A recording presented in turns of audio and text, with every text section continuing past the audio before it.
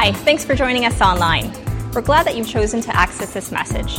It's so encouraging to know that God is using the ministry of Portico Community Church to touch the hearts and lives of people all across the world. If you have a story to share or a prayer request, we would love to hear from you at info@porticocanada.ca. To support our ministry, you can donate online by clicking on the donate button at the top right of your screen. Once again, we're so glad that you've joined us. It's our prayer that this message from God's Word will deeply impact your life. Hi, hello everybody. For those of us watching online, I'd like to say hello to you. Do reach out to your chat host, connect with them so that they can also connect with you. If you're visiting for the first time, welcome to you. Just a reminder, do download our church app. That's a great way to follow our sermon notes. Those are fillable notes. You can fill it up, then you can send it to yourself and keep it so that somewhere down the road you can refer to them again. Also in our church app, you'll find our Bible reading is mentioned there. And so I strongly recommend that you check out our church app and the Bible reading that can be done through the church app. For this Christmas season, already it's Christmas season. Yep. Our sermon series is called The Good News. And as we look at the sermon series, the brand new series, I'm glad that where it's taking us, because not only do we accept the good news, but we also should look beyond ourselves and we should share the good news. So exciting sermon series and excited about where this will take us in the coming weeks. By the way, last night I was getting ready. I did go to take my shower and looked at the shampoo that I've been using. And I think that's the reason why I probably put on weight during Christmas season, because the shampoo which goes all over my body says, for extra volume and body. Then I went to the kitchen to do the dishes, and I was looking at the dishwashing liquid. And I'm not recommending that you use this, but the dishwashing liquid said, dissolves fat that is otherwise difficult to remove. So maybe I've been using the wrong shampoo, and I'm going to work on that, and then you can go to the gym in January and you can work on that too. All right, let's get our Bible together, and if you will take out your sermon notes in the bulletin or you go to the church app, we are going to look at the Bible, Luke chapter 9, verse number 57 and verse number 58. Allow me to read this for you. As they were walking along the road, a man said to him, I will follow you wherever you go. Jesus replied, foxes have dens, birds have nests, but the Son of Man has no place to lay his head down. These are the words of Jesus. He's saying foxes have a place, birds have a nest, but the Son of Man has no place to lay his head down. What is implied in these verses is the word rejection. And the good news is, even though the rejection itself is not good, the good news is that because Jesus has been rejected, if you are going through difficult moments in your life, you are struggling and you are facing rejection and difficulties, the good news is He is able to relate to you. As you're listening to this message today, some of you are wondering what this Christmas season is going to be for you. This has been a difficult year. For some of you, you have been struggling emotionally or physically or financially or spiritually, and the twists and turns that life brings along our life's journey makes you feel like not wanting to celebrate the good news. Point number one, empathy over apathy. Empathy over apathy.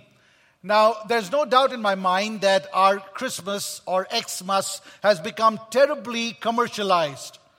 We now have Santa Claus, and we have got the flying reindeers, and we've got gifts coming down our chimneys. And as we pursue these Christmas lies, we have certainly placed importance to what is not factual, and we have ignored what is to be celebrated and what is to be treasured. Christmas is a time when we focus on the birth of Jesus Christ. Christmas reminds us that God is not distant or far removed from us. You often hear the word Jesus, the Emmanuel. El meaning God, Emmanuel meaning with us. God is with us, and Christmas reminds us that God is there as you're going through difficult moments in your life. God is there. The word empathy, to get into somebody else's shoes. If God is so distant and far removed, how can He get into my shoes? He doesn't even know what I'm going through. But the good news is that Jesus understands and is able to relate to our feelings of hurt and pain and fear and disappointments because He has been through it.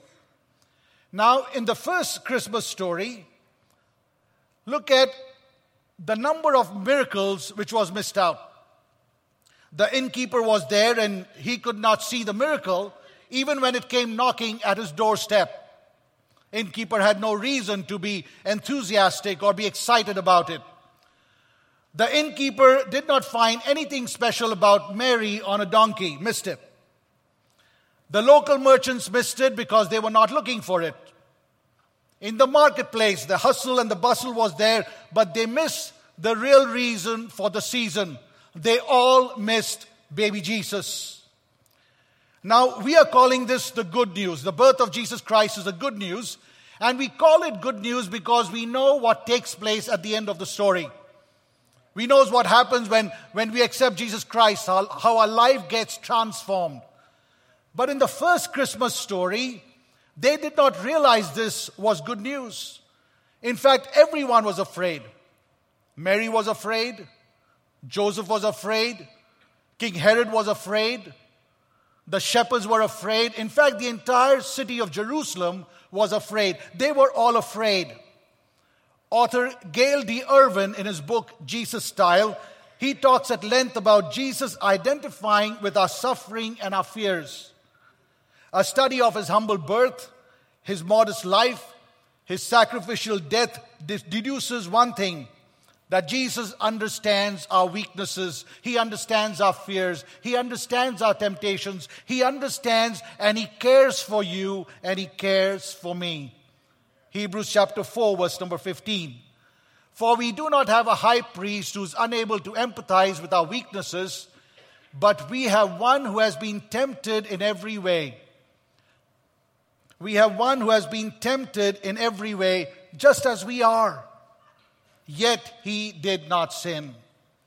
When you read the Christmas story, you find God is telling us something interesting.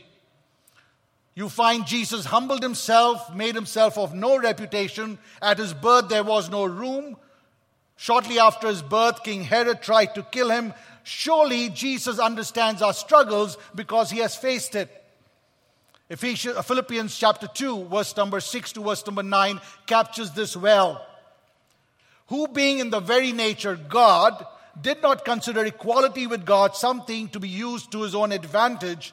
Rather, He made Himself nothing by taking the very nature of a servant, being made in human likeness, and being found in appearance as a man, He humbled Himself by becoming obedient to death, even death on a cross. Therefore, God exalted Him to the highest place and gave Him the name that is above every other name. On December 25th, more shirts are sold in His name than all the other names put together. On December 25th, more things are sold in His name than all the other names put together. And it's almost like Jesus said, or God said, I want you to mark December 25th on your calendar because I'm going to do something really interesting. So you go to God and you say, God, what are you going to do on December 25th? He goes, I'm going to have Him be born in a manger. In a manger. In a barn. Now that is so hard to understand. That is no place for a baby to be born. I was born in Kolkata, India. My mom always wanted a girl. Look at what she got. A good-looking boy. And then I'm told, and my photo album testifies to this, but when I was born and the nurse went and gave the news to mom, she had, for the second time, a boy, she cried. Because she wanted a boy. And the photo album says that for the first few years, delicate years of my life, she treated me and pampered me like a girl. Look at that. That's me. That picture there with that two ponytails and that dot and the frock. That's me. Please remove that picture. I was born at Prinsep Nursing Home. My older daughter, she was born at Mercy Hospital. My younger one was born in Hope's Clinic. We were born in clean, sanitized place. Now, we all know what mangers were like. That's no place for a baby to be born. When we are watching a Christmas play, please understand that's a sanitized version of the Christmas story. What we don't have in that cute-looking Christmas play is all those animals with animal waste, smelly, dirty, messy. When we pick up the Christmas card, oh, the beautiful card with that nativity scene, beautifully four-color print, nice paper. That's a sanitized version of the Christmas story. That's not how it really took place. In Luke chapter 2, we find Mary was in full pregnancy. The Roman emperor ordered people to go to their hometown to register. Bethlehem was Joseph's ancestral home. And so Joseph and Mary traveled to their hometown, Luke chapter 2, verse 7. And she brought forth her firstborn, the firstborn son, and wrapped him in swaddling clothes and laid him in a manger because there was no room for them in the inn. Now, in the ancient world, the wooden mangers have survived and we have had the time to study it. And so we kind of know what it looks like. Animals were regularly held in homes at night. A small number of flock animals were housed, not in attached exterior sheds, but inside the house in one of the rooms, the ground floor, level 1 rooms. Here animals and tools and agricultural produce was there, the animal waste, the smell. In fact, one of the rooms was also used for cooking, for food. And that's not like the clean electric stoves and stuff, all of that good stuff happening. This was just hardcore cooking. And the animal waste, and the animal, and the food, and all of that. It was smelly. It was messy. That is the place where Jesus was born. Now, Bethlehem, where Jesus was born, was an old hometown. Why did Mary and Joseph have no place to stay? Why did they have to go to the inn? And the innkeeper had to say, there's no room for them in the inn. Surely there was an ancestral home, or Joseph had cousins, or they were friends and they could have gone and stayed there instead of this messy, dirty place. But here is what took place. You see, Mary was pregnant, right? Yes. And let me whisper this to you. She was pregnant before they were married. Oops, I said it. And to make it worse, Joseph was not the father of Jesus. And if you're talking about social taboo, the social taboo in those days was a lot worse. Maybe one of the family members walked up to Mary and Joseph and said, I don't know what you two have been up to, but we as a family, we do not approve of this. So you see, baby Jesus is being rejected even before Jesus is born. And then we read that Mary wrapped her baby in swaddling clothes. It sounds so romantic. Swaddling. Now Luke, who's the writer, he's a doctor and he knows the Middle Eastern culture. Swaddling clothes were used as death blankets. When somebody died, you wrapped them in swaddling clothes. As Mary and Joseph were moving to Bethlehem, swaddling clothes must have been taken along for a medical emergency. And so right there, it's not a soft, romantic description of the baby wrapped in swaddling clothes. What is depicted here is that at his birth, he was wrapped or marked for death in swaddling clothes. Now, if Joseph had enough coins, if he had money, if he was rich, the innkeeper would have said, hey, why don't you just stay where I stay and I'm going to go to the manger. But that didn't take place because chances are Joseph was poor. He was a carpenter. He was a day laborer. In fact, later on you'll find when the rich people brought offerings of lambs and goats, Mary only had enough money to bring a little dove.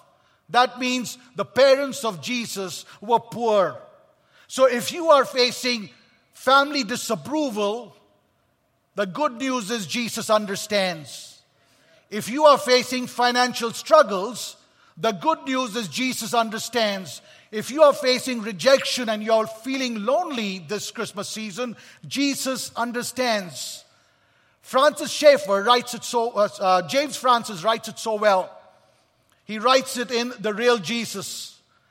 Let me read this line. It's beautiful. Here is a man who was born in an obscure village, the child of a peasant woman.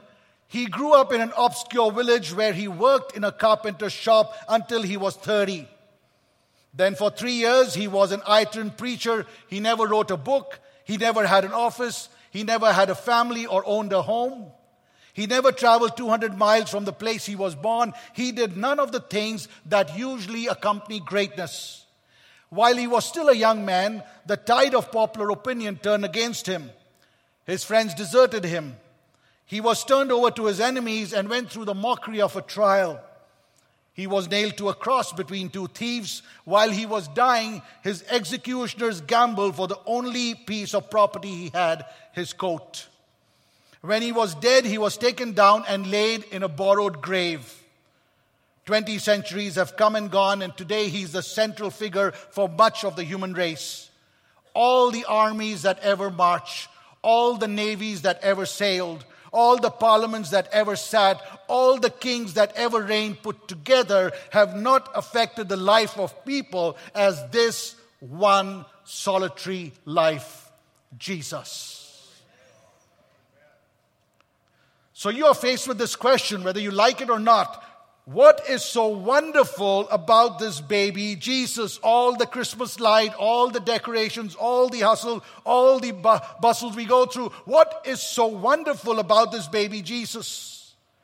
A baby who understands our family disapprovals, our financial difficulties.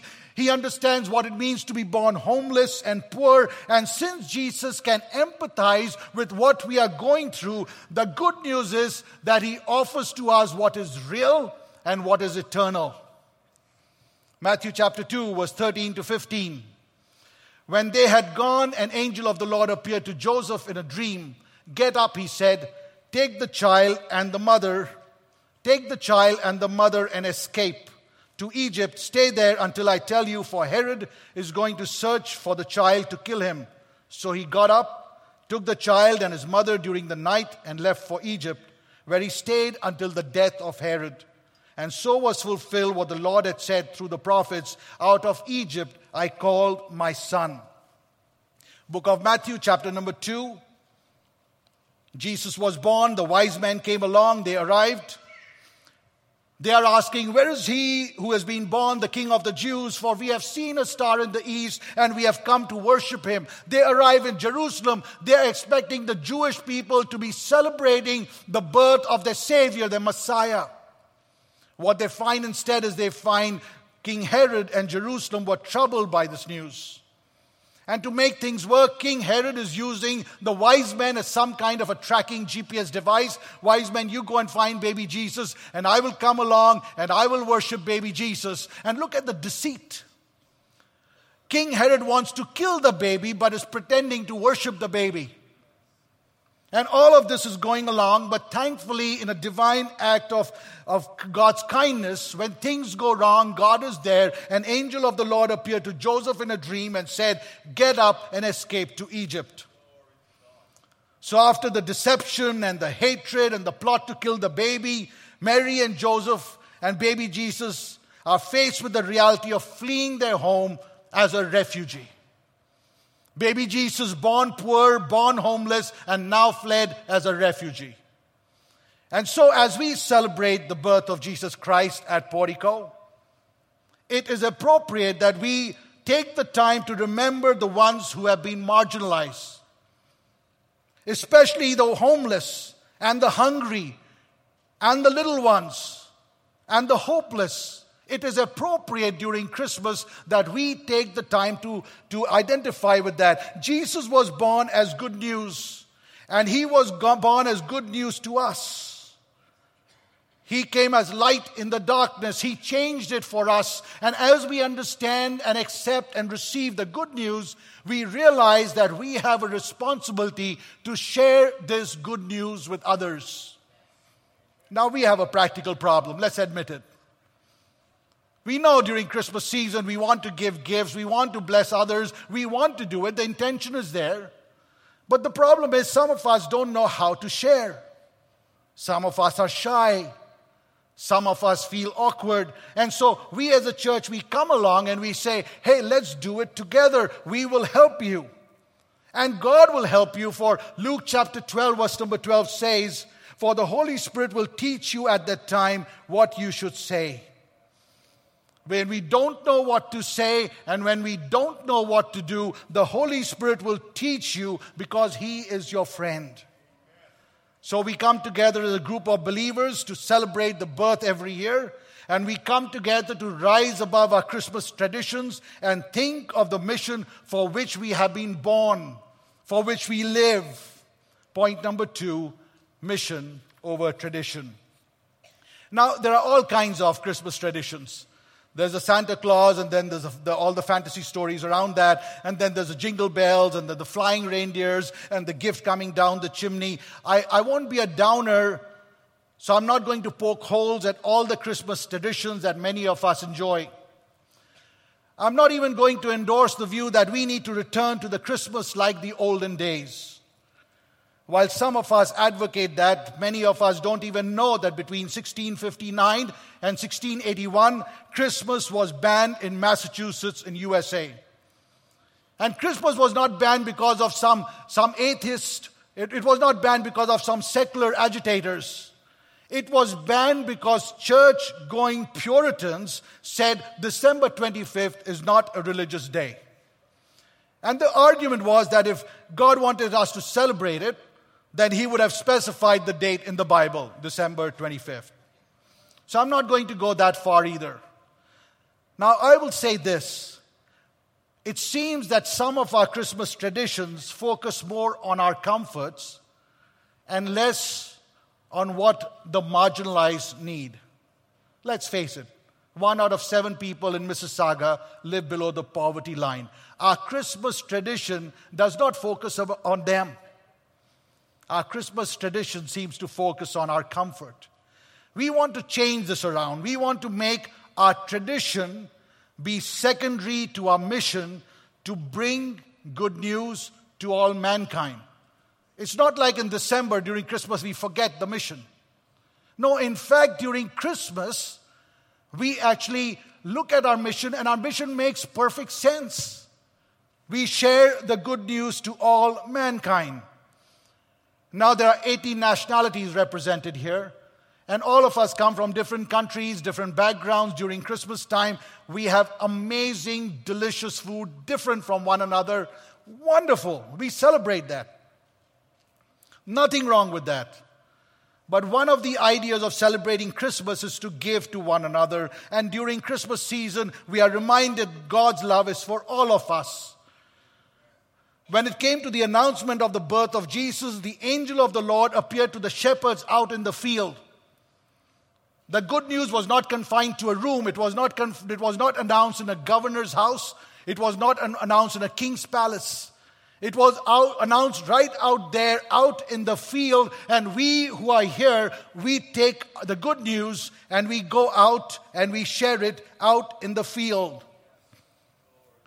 During His lifetime, look at the friends of Jesus. It was the poor, the marginalized, the prostitutes, the tax collectors. It is clear that the good news needs to go out to everyone, whosoever believes. So now we ask, when should we share the good news? I get it. It's good news. I get it. I need to go out and announce it. When do I share it? Can I share the good news next year? Luke chapter 9, verse 59 to 61, He said to another man, "Follow me."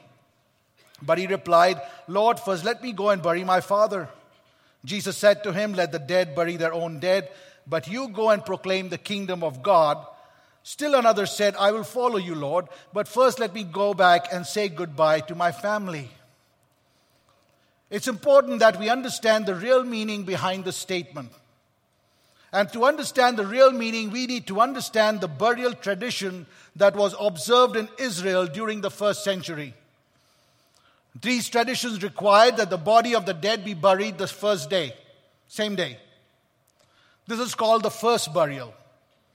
The body was then placed in a burial chamber where it was left to decompose. The transfer of the bone was called the second burial. The Jews believed that during the decomposition of the flesh between the first and the second burial, which took place a year later, atonement was achieved by the person. The person got saved. Jesus in this passage was denying the validity of the second burial tradition. Instead of waiting for 1 year for the flesh to decompose, the second burial to take place, where the body gets transferred, Jesus is saying, go. Don't just sit here and wait. Go and proclaim the good news.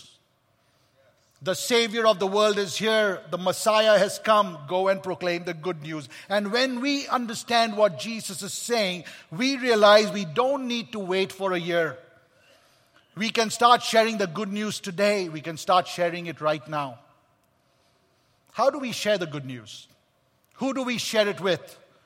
John 13 verse 12, when he had finished washing their feet, he put on his clothes and returned to his place. Do you understand what I have done for you? He asked them. John 13:12. There are two truths that emerge in this passage of Scripture.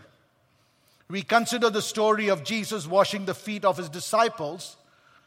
And as we consider this, the first is this. We cannot walk with Jesus, nor can we benefit from him unless we allow him to serve us.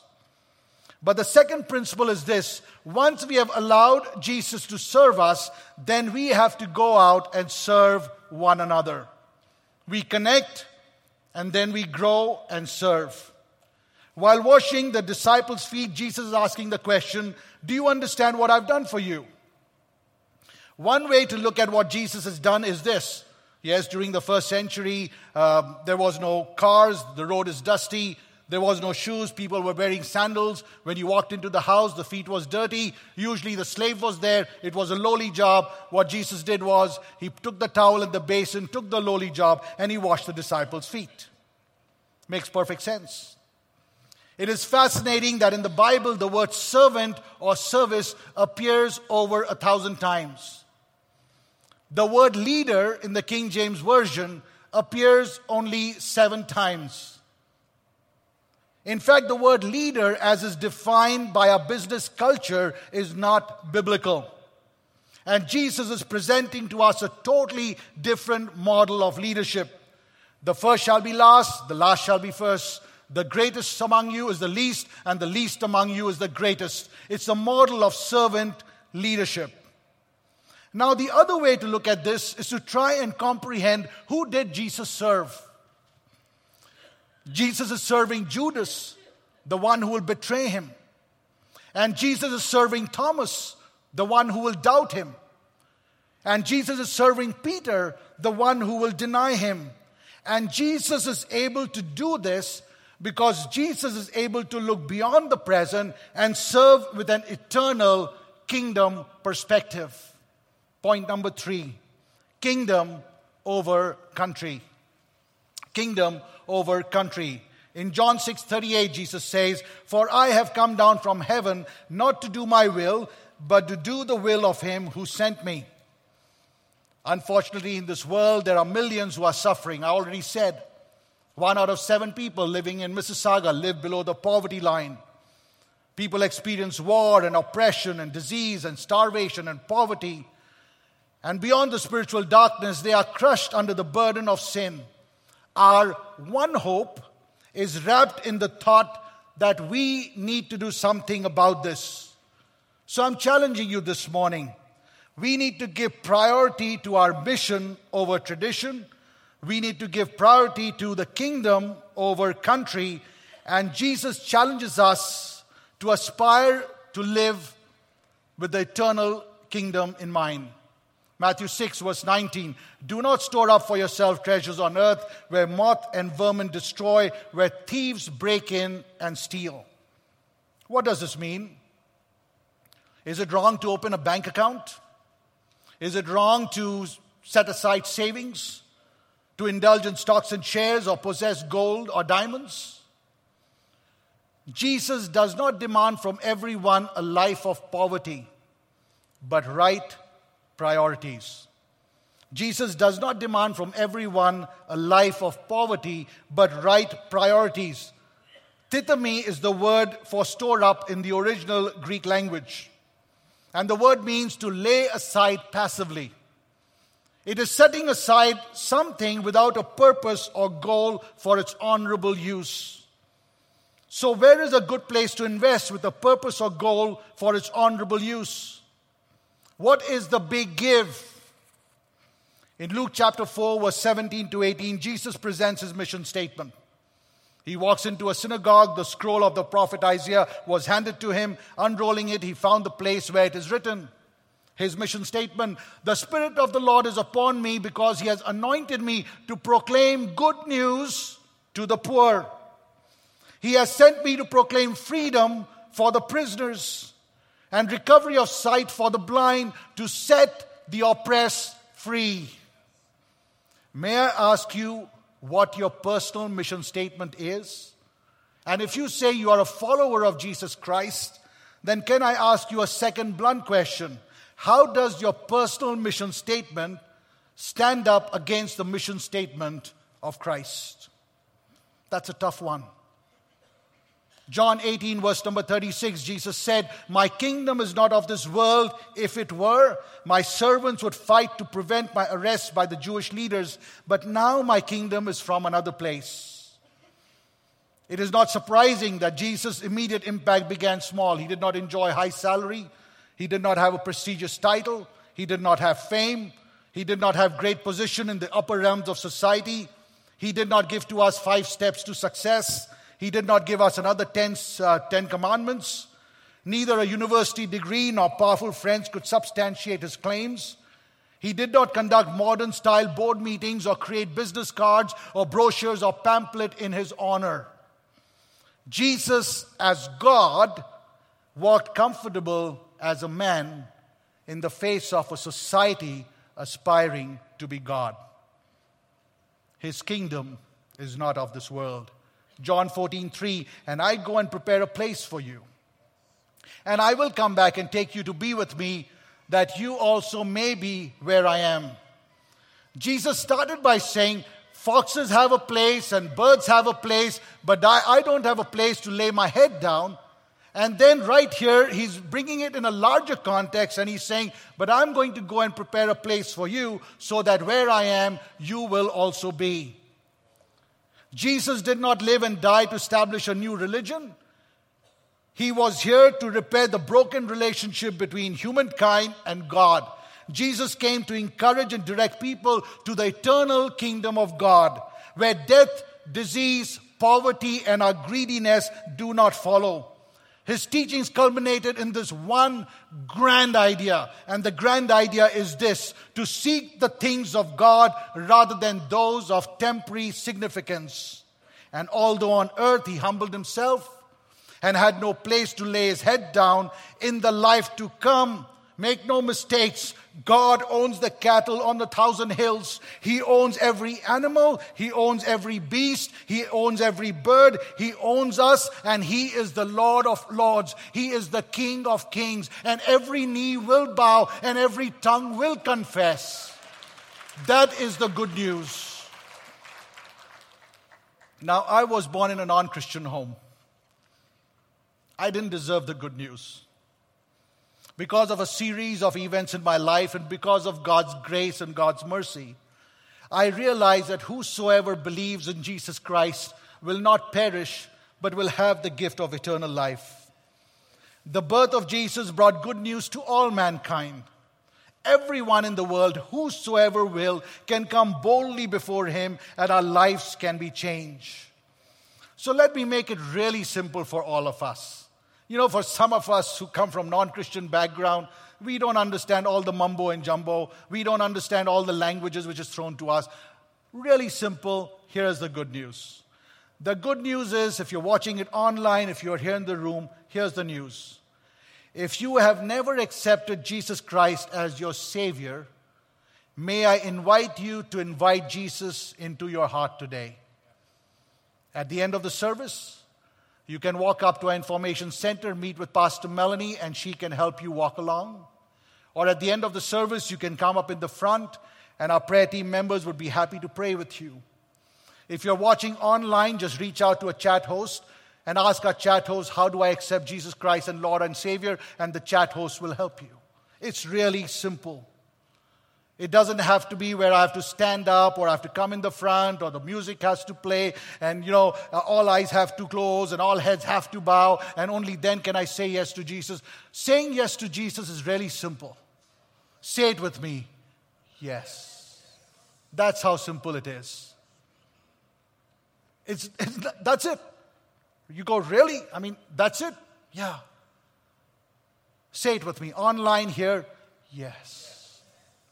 Romans 10:10 says, for it is with your heart that you believe, and it is with your mouth that you profess your faith and are saved. Will you do that?